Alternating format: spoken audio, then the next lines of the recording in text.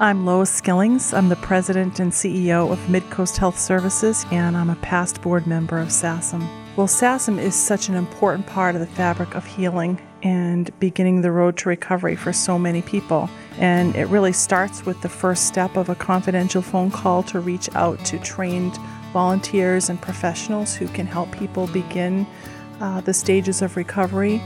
And in the healthcare world, connecting up primary care, but also definitely the emergency department is often a source, first place to turn for law enforcement and for victims of sexual assault to begin that healing and recovery process right then from the very minute in the emergency department.